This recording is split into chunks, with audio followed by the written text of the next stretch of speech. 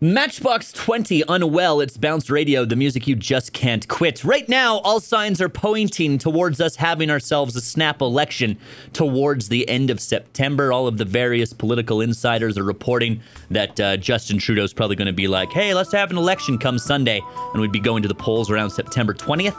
Not really a surprise, of course, all the signs have been pointing towards that. The ruling government has been just handing out money prior to the election, and then all the opposition parties have been like, hey, how come you're out there buying votes? The biggest sign, of course, though, that an election is coming is the political parties are starting to send out those text messages. You know the one? It's like, hello, I'm Emily from the whichever party, and we want to know if we can count on your vote. I got my first one yesterday from Erica at the Conservative Party. She was like, hey, can the Conservative Party count on your vote?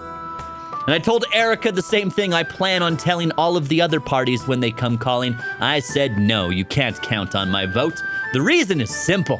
I've become very disillusioned with politics in this country.